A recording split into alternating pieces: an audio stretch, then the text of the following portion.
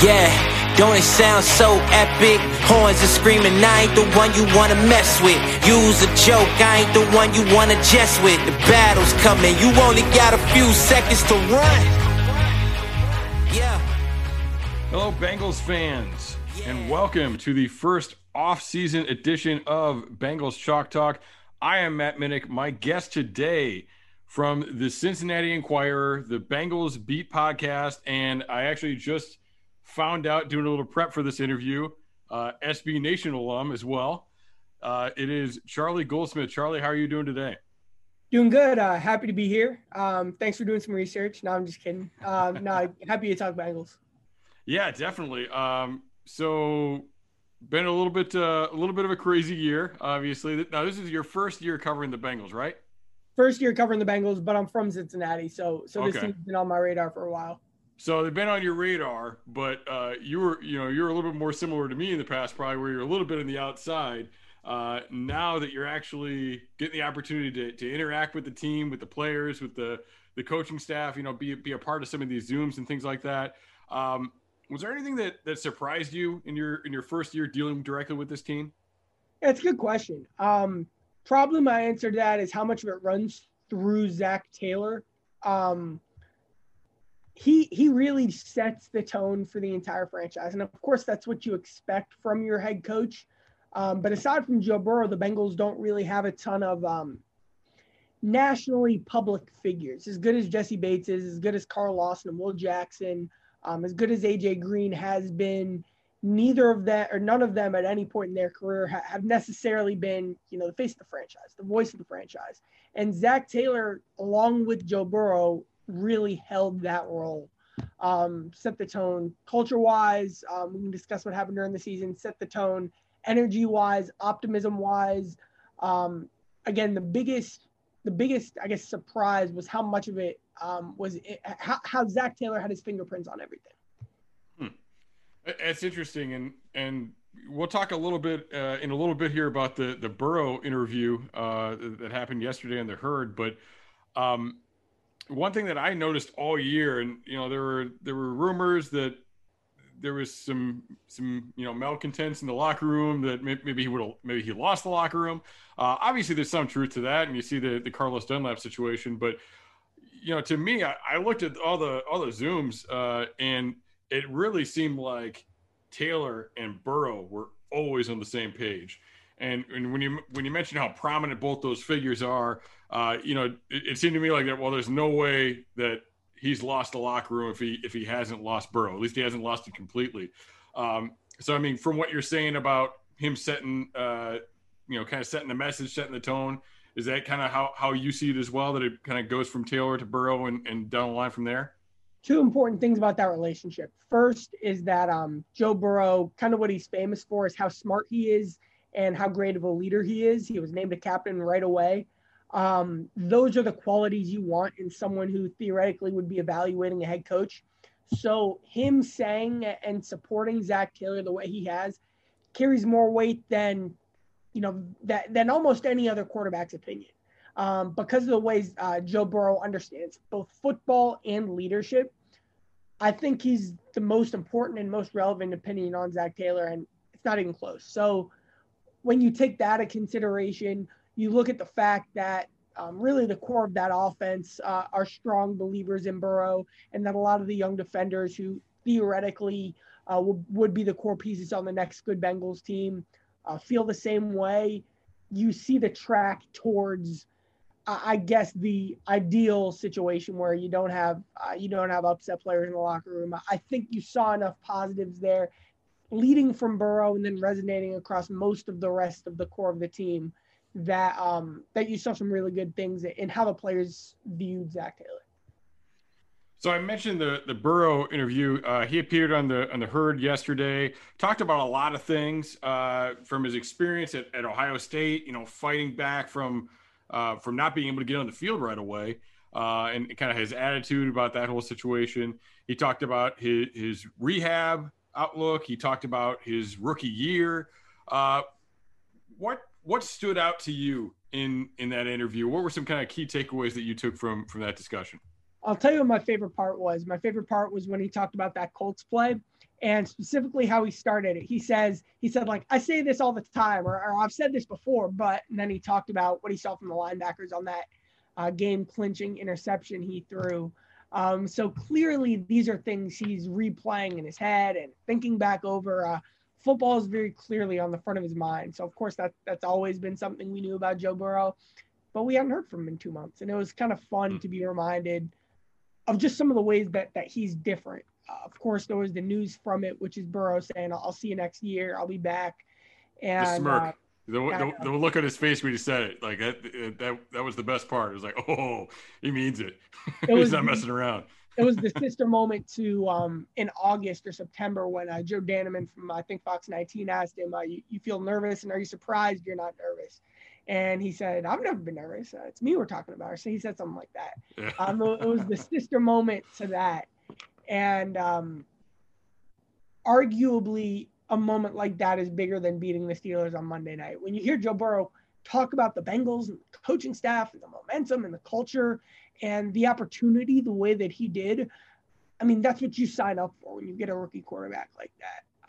You make that move. You build that so you can be in a position that Joe Burrow kind of showed he believes the Bengals are in. Now they have to back it up with wins.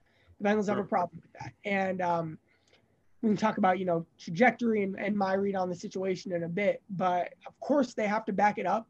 But for a quarterback coming off a serious knee injury, that's as good of a response as I could even imagine hearing. Yeah, definitely. And I had the same thought back to that previous interview. The anything in my history ever tell you that I'm nervous? Well, there's your answer. It was like there was, it wasn't quite cockiness. It was right at that swag level. You know what I mean? It was right at that confidence swag level, and obviously that is what you need in that guy. I really like too about talking about the Colts play. So we've got Zach Taylor, and Zach Taylor, I mean, you got him off the McVay tree. You're expecting McVay. And I think what we've seen is a very, very stoic leader who has a lot of faith in what he's putting in, and isn't going to be turned away because of adversity. Isn't going to take a sharp course, believes in what's going on. But we haven't seen the McVay mind. And that's what Burrow reminded me of there. Like, like you see those interviews with McVay where they ask him about he just mentions like a random play from 2 years ago or something like that. And that was like, oh geez, like Burrow can really just pull up these things. And I posted the clip later online. It's like, yep, that is exactly what happened in that situation. But you mentioned, your take, and before we get into some of the stuff that's happened this week or not happened this week, how do you feel about this team right now and kind of where things are going as they end of the year, obviously without Burrow for the large chunk of the end of the season?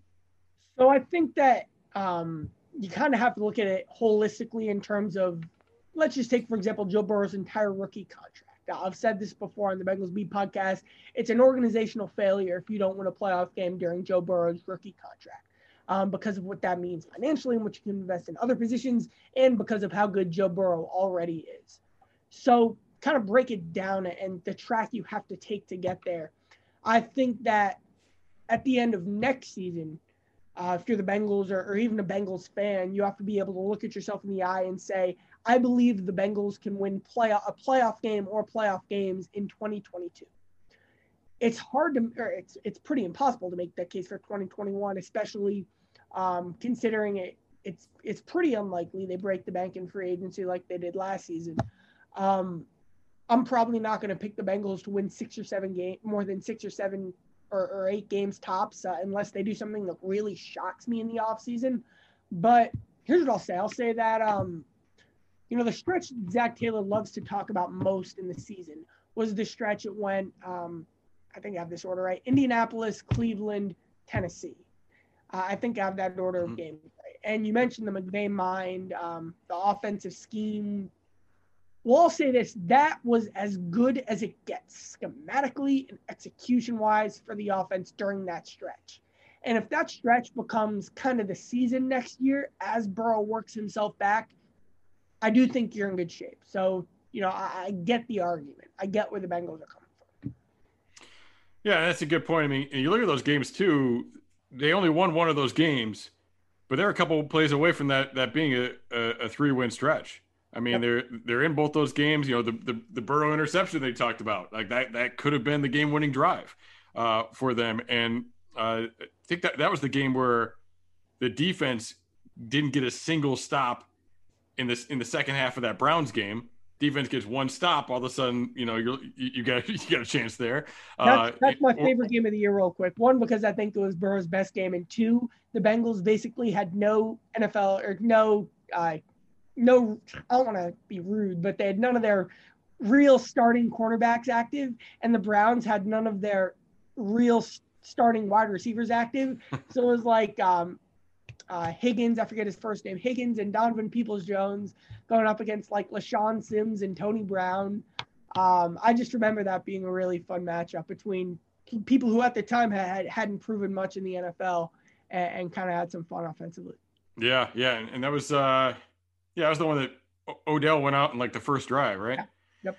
Yeah. And then Darius Phillips went out and yep. Yeah. I mean, that was that was interesting. And you see in those situations that that exposes the depth issues you have right there. But so let's talk about some more current events. There's a lot has happened this week. Admittedly, not as much as some fans would have liked, but a lot has happened. The Bengals and 5 assistants are parting ways. I say parting ways because reports that Singleton wanted to go to Kentucky either way. The big one is offensive line coach Jim Turner. What do you think of the changes they have made, and what it might mean for them moving forward? I'll talk first about Turner because I actually have a different perspective on Turner than the other ones.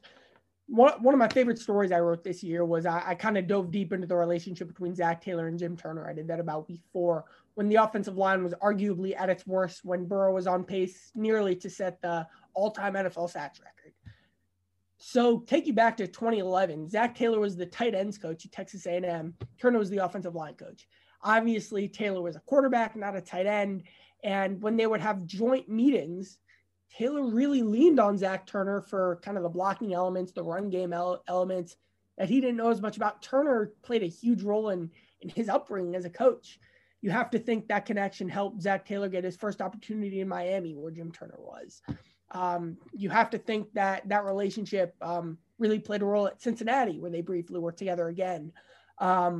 Jim Turner, in a lot of ways, has influenced the way Zach Taylor views how offensive linemen are going to be coached, and views how, and it certainly influenced his upbringing as a coach.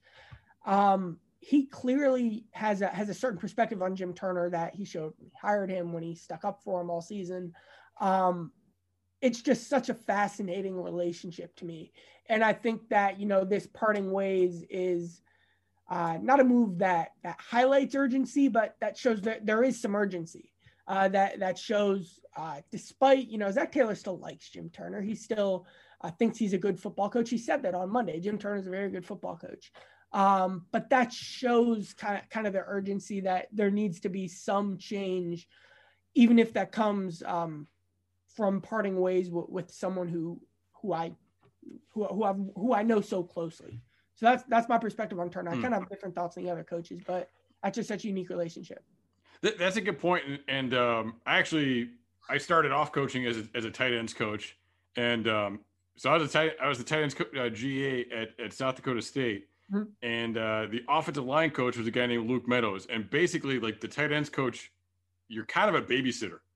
Like, because you're either working double team blocks with the tackles, or you're off with the quarterbacks, the receivers running routes. So you're kind of like, you're around a lot of other coaches, and especially with his background as a quarterback, you can see where you're gonna lean on that guy. I actually this year, looking at draft prospects, I absolutely loved Hakeem Adeniji. His O-line coach is the guy I worked for at South Dakota State all those years ago. I called him up and I was like, hey, is this guy really as good as I think, or do I just like him because he does all the technique things that I think are important because you taught me? But yeah, so I could definitely see where that would tie in, especially as a quarterback that probably didn't spend a lot of time thinking about that stuff.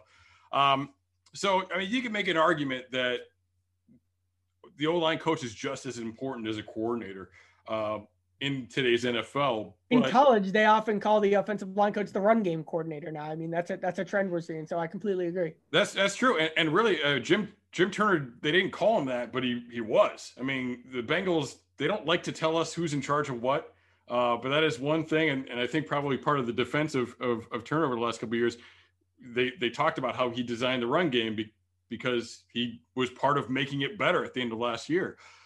So, I mean, that's going to be a big one. We've heard a lot of young names, of guys that, who knows if they can handle that role or if it's going to be more Callahan or exactly how they're going to juggle all that stuff. But, I mean, they didn't move on from any of the coordinators, any of the actual coordinators. Did that surprise you? So I kind of take it all into consideration. The fact that they kept the coordinators and made multiple changes to position coaches. I don't, and I said this on the Bengals Beat podcast as well, I don't know how to feel about this, and here's why. For example, on our podcast and our coverage, we spent a lot of time talking about kind of the Bengals, some of their issues this season. For example, their inability to protect Joe Burrow, their inability to score in the third quarter, their inability to get big stops, their inability to create a pass rush, et cetera, et cetera, et cetera. And throughout the process, when we asked players about those issues, when we asked coordinators, head coach, and just when we talked about those issues as media members, the names Nick Eason never came up. The names Bob Bignell never came up. Jamal Singleton. These are just names we don't hear at all until we get to this point of the season to where they're parting ways. And definitely at each of those positions, there were problems. For example, the lack of production of Carlos Dunlap in Cincinnati was a problem. At wide receiver, the lack of production from AJ Green, and then the whole John Ross situation was a problem. Mm-hmm. The running game, I thought, statistically was one of the worst in the NFL, and really was basically, except for the Jacksonville game and the Pittsburgh game, was a real problem all season.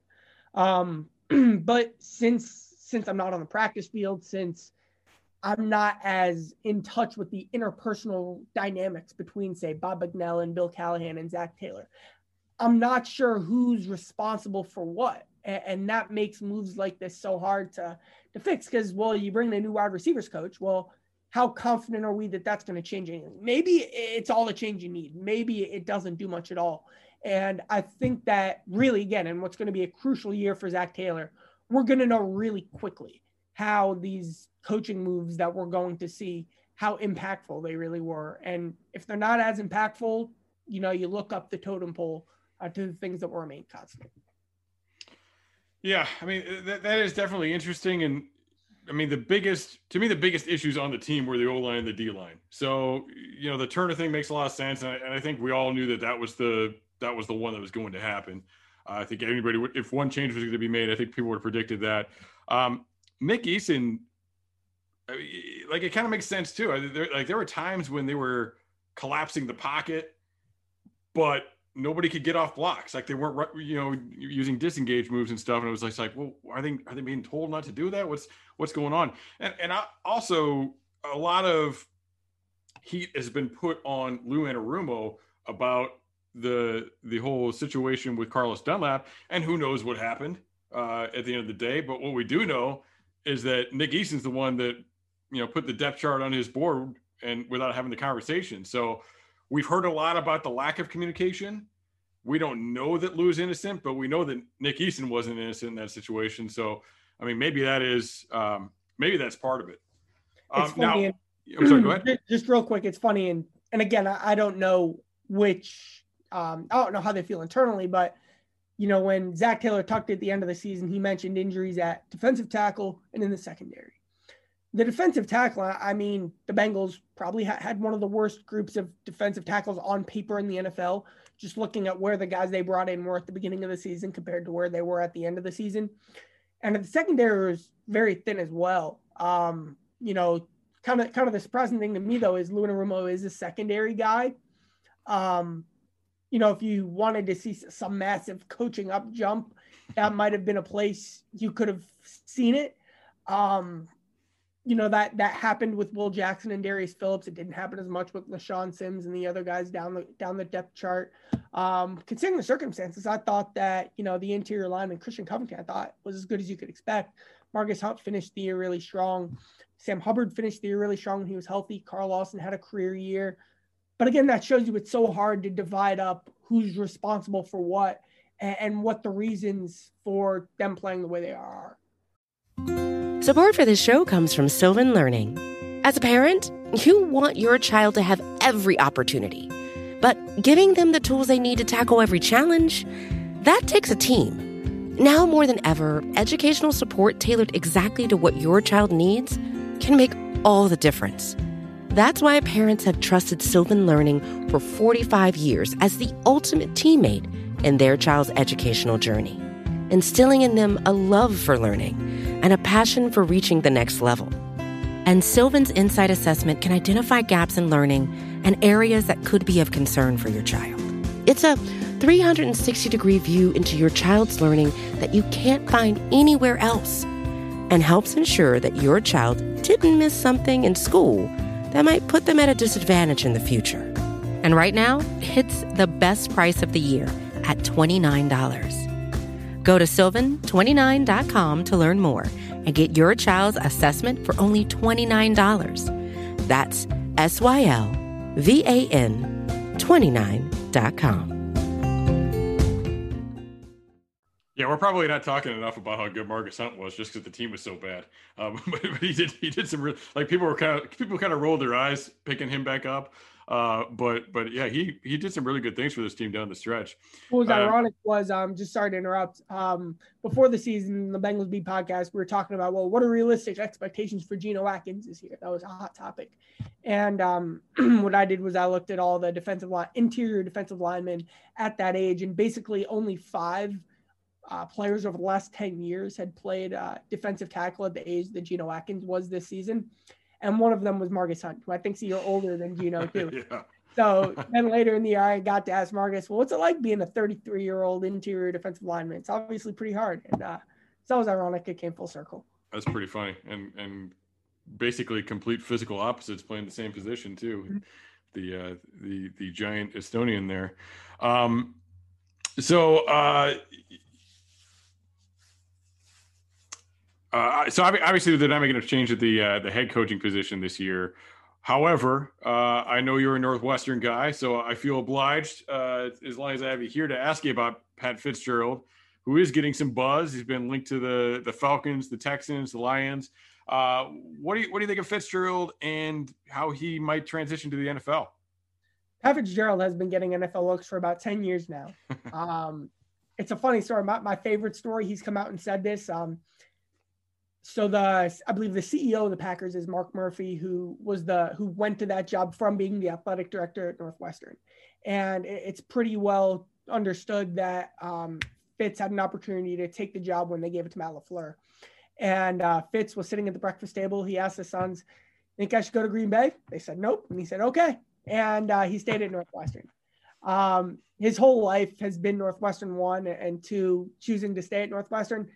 I mean, it's pretty clear he'd be a great NFL coach just because so many NFL teams have been interested in him. I think that in 99% of cases, coaching firms are really smart. And the way that he runs a program, the energy he brings, just the leadership mindset he has, it kind of has a more aggressive Zach Taylor almost. Someone who is a little more rah-rah, but still has that businessman-like CEO approach to a program. I think he'll be a great NFL coach, but the question is, does he want to do it? I guess we'll see, but I see him sticking at Northwestern for next year. Yeah, I mean, definitely. I don't know. There's something to be said for, you like what you're doing, you like where you're at, and you're having success, just do it. You know what I mean? And he's a guy, his whole life has been about putting Northwestern on the map. He did it as a player when he led Northwestern to the Rose Bowl. Did it as an assistant coach, kind of helping that era in the early 2000s when they really spiked for the first time consistently. Yeah, was that with Randy Walker? Yeah. Yeah. Those are some good teams too. Yeah. And then a great offense. That's a whole different story. Yeah. But, they were running the spread and the zone reading stuff, like before everybody else was running it, before everybody was running it. Yeah. Correct.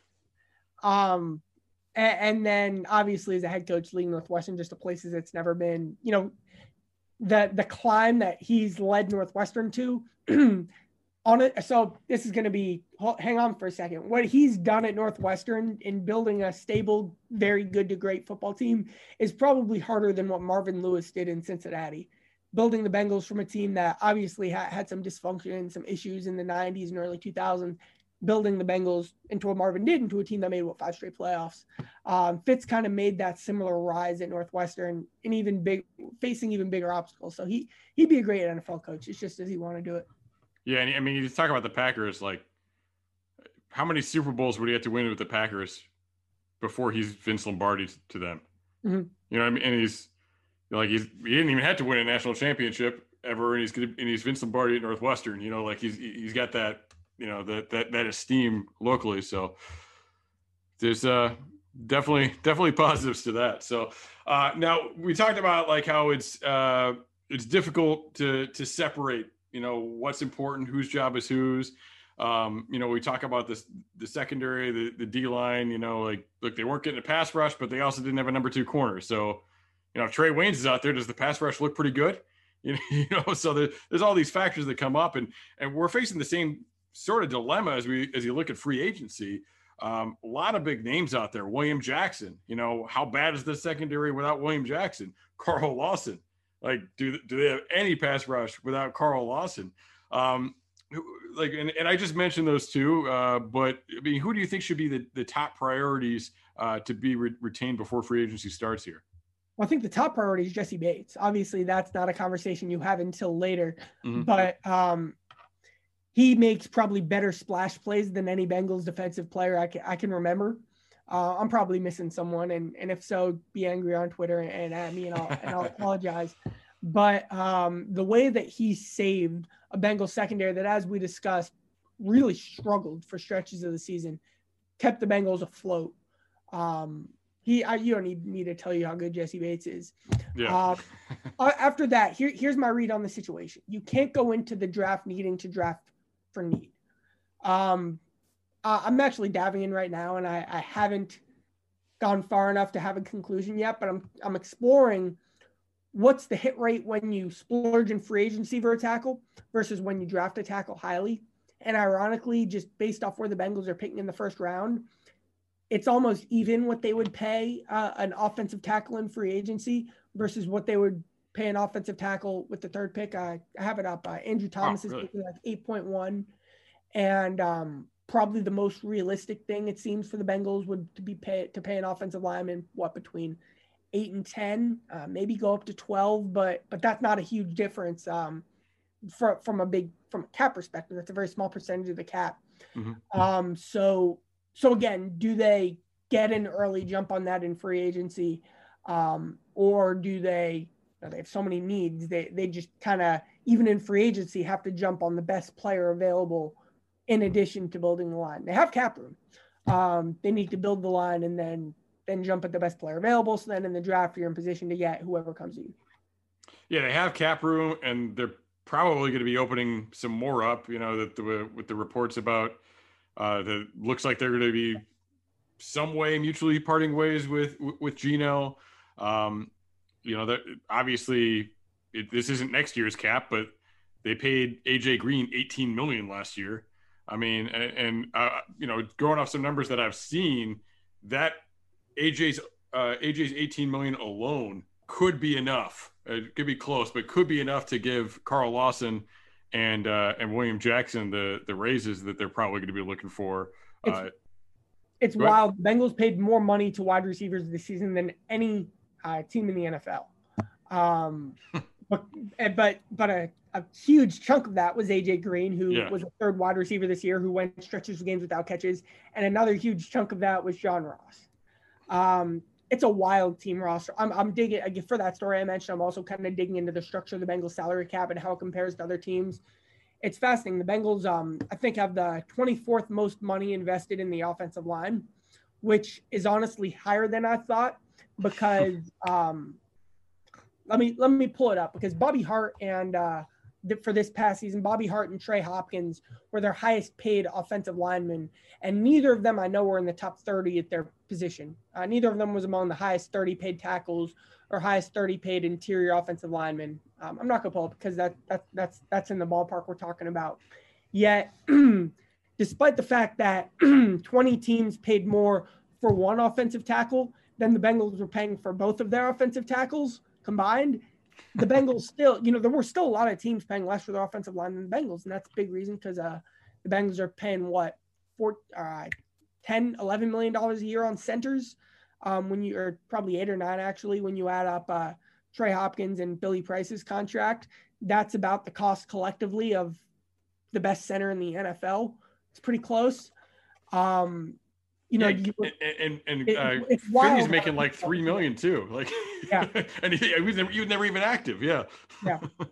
It's wild how the pieces all fit together because again, no one for this past season was making a ton, but they all were kind of making some. And because some of those pieces are under contract, it kind of makes it strange heading into an offseason where they need to invest in the offensive line. So I think you and I are definitely from the same school of thought that, you replace your needs, at least at a minimum level, you replace your needs in free agency. And then, like the top 3 tackles go in the top 4 picks for some unknown reason. Like you're not all of a sudden jumping on a guy that probably should be taken in the mid-teens. So we're definitely on the same page with that. Now, you said they've got money. We know that they have some ability to free up some money as well. They spent a ton of money on the defense last year. You think there's any chance we see something similar this year, particularly with going after offensive line? I say that, first of all, when you look at the Bengals, just depth chart wise almost, if they add so they're going to add some wide receiver, someone, whether it's in the draft or free agency, they're going to add some value there and put something into that. So take that aside. If the Bengals then can add a really good starting guard and a really good starting tackle, the Bengals will have made high investments into every position on the offense. And from a team building perspective, that's kind of what you want. You want guys that you believe in organizationally at every position. So they're close. And my opinion is that why not just go out and have a top 10, top 5 offensive line in the NFL? The Bengals defense was able to play well enough to win against bad offenses. And they did that with the pieces at the interior defensive line, at linebacker, you could argue, and then in the secondary, some lowly paid guys across those positions.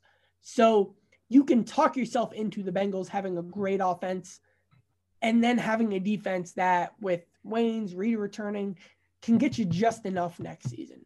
So again, I think, of course, they have to add someone at wide receiver that will do that. Really, priority one, I think, is going out and getting one of the better offensive lines in the league. For the first time since at least 2016, as far as the database I used went back, have one of the above average paid offensive lines in the NFL. Invest organizationally in that. And that can fix a lot of your issues offensively. It can let you have the ball longer. It can let you establish the run. It can let you play with a lead. That helps the defense too. Absolutely. I think there's a couple of things to that, number one, like we discussed earlier, Turner was designing the run game. Whoever you bring in, if it's a young guy, maybe he's not going to do that. Maybe rest more on Callahan, or maybe just for the idea of. So that's one reason you would want better players, right, to support the young guy. But also, just the idea that if they're talking to good candidates, it's probably going to come. It's got to come up in that conversation. Like, hey, what are we going to do? What kind of money are you going to give us? You don't have to name names, but are you willing to pay X and bring in a tackle? That's actually a great point. It's part of the recruiting tool for offensive line coach almost. That would be my first question. If I was interviewing for the job, who am I going to get to work with here? How much am I going to, because I would imagine the funnest part of being a coach is free agency and getting to say, oh, here, I want this guy, I want that guy. And it's even better than the draft because if you stand on the table in a lot of cases, you might be able to get him. Especially in Cincinnati where you have, there's no GM. So, you have a little bit more of a say over that. Yeah, I mean, that's got to be fun. And so again, that's probably part of the recruiting process. That's definitely, I would imagine that's definitely coming up in these meetings. What am I going to get to do if I'm the offensive line coach here? I think it'd be really interesting too, because we know that the Bengals have not put a ton of value in the interior line, and obviously they're paying Trey pretty well, but they're also pretty good at rewarding their own. And he's a guy that it took him several contracts to get to his second contract, with all the time he spent on the practice squad and everything. But we know they don't really do that. So look, everybody loves to watch Joe Thuney and the Patriots and dream about that. I'm not going to be negative about it, but man, that would be a huge departure for them to pay what he's going to be asking for. And again, I'm not saying it's not going to happen, but if it does, it's kind of like, all right, you're living up to that New Day slogan now. Like this is definitely something different. And I mean, that would definitely be a major tone setter there. And I'm pulling up my my spreadsheet I mentioned earlier, because I went through for outside offensive linemen and for inside offensive linemen. And kind of the most surprising takeaway was that there's 37 minus 7 is 30. So there's 30 interior guard or interior offensive linemen making between 12 and $8 million. So basically what that shows you is every team's got one of those guys. And while this has been something the Bengals haven't done, they're clearly on the outside looking in and not investing in their interior offensive linemen. To where heading into the season, Xavier Su'a-Filo was your highest paid guy on that front. That's not how other NFL teams are building themselves. And again, my opinion is obviously it's up to Duke Tobin and the coaching staff. What the Bengals end up doing was, again, build one of the better offensive lines in the NFL and invest in this area that basically every NFL team is investing in, because that makes you a lot better. Clearly, I mean, how many games this year? No disrespect to these guys, but did Alex Redmond start on the offensive line, and Shaq Calhoun started a game? Fred was starting a guard. Started a left guard. Yeah. So if you can get someone who's a proven very good guard in that tier, it's not that it's kind of like a baseball argument. It's kind of like replacing a fifth starter with a number 2 guy in the rotation. Huge. And I don't know why you don't make that jump, because that would clearly do so much for the offense. And I hear people mentioning Su'a-Filo as like somebody that's making too much. He's not making that much. Like he's making a lot for the Bengals, but he's not making that much. So, I mean, you mentioned, getting rid of a fifth starter for a 2. Like, to me, it's the same sort of thing where it's like, all right, well, we don't need to cut that guy because we know they're going to get banged up, and we don't want it to shuffle things around. And that was a guy, the previous year, Su'a-Filo came in and played very well for the Cowboys for 5 games when they needed him. He wasn't starting at the beginning of the year, but we definitely need to maintain that depth, because we know that's been a problem for this team as seasons go on. I mean, of course, I was joking with a couple other Bengals media members. BJ Finney probably would have started against Tennessee had he been eligible because of COVID protocols. Remember, the Bengals make that trade before that game. Their entire offensive line goes out. That was the game Shaq Calhoun started and then got replaced by Quentin Spain, who they signed 2 days before. And Michael was Michael Jordan sick that morning, but not with COVID? Yes, Michael Jordan was sick that morning. And he was the last one, yeah. And BJ Finney was on the Bengals. He just wasn't available because he was flying and in quarantining after coming in from Seattle. So, obviously BJ Finney by the end of the season wasn't ranking too highly in the organizational depth chart on the interior for the interior offensive line. So again, that, Keaton Sutherland was active a lot of games this year. If you can go into next season with Michael Jordan and Fred Johnson as your 8th and 9 guys or your 7th and 8th guys, that's the kind of things that's the kind of depth that teams with good offensive lines have. Absolutely. Yeah, absolutely. And now you're building, like, it's not over. Like, Jordan's career isn't over. Like, he's still getting reps. He's still going to get in there. They're going to get hurt. He's going to have to go in there. I'll tell you now, this. Now, you know, he's the next guy. So that's a lot better than who's the next guy behind him. I'll guarantee you this. If Michael Jordan's with the Bengals this year, I would bet that he starts a game just because something happens to a guard who gets banged up or something. He's the guy that the coaches stood on the table for kind of this offseason when they didn't add a second guard. It was because they believed in him and his potential. Yeah. Obviously, a big guy. Early in the season, Jonah Williams spoke a ton about how they're kind of the perfect dynamic duo for Jonah, who's more agile on the outside, and Jordan, who's just a big guy at left guard. You know, his NFL career is not done. And if he can find a better role in Cincinnati, I mean, that's great. That's ideal when you're building an offensive line. Yeah, absolutely. And it'll be interesting too to see, like, find the guys. Don't rely on this, but it'll be interesting to see if they go out and get a better offensive line coach, how a Michael Jordan develops, you know, from the backup role, how he can develop. And even Jonah, you know, like, who's basically was a rookie this year, how much of a step he can take forward. All right. So again, my guest today was Charlie Goldsmith. Charlie, where can people follow you and your work? Follow me on Twitter at CharlieG__. Sorry about that.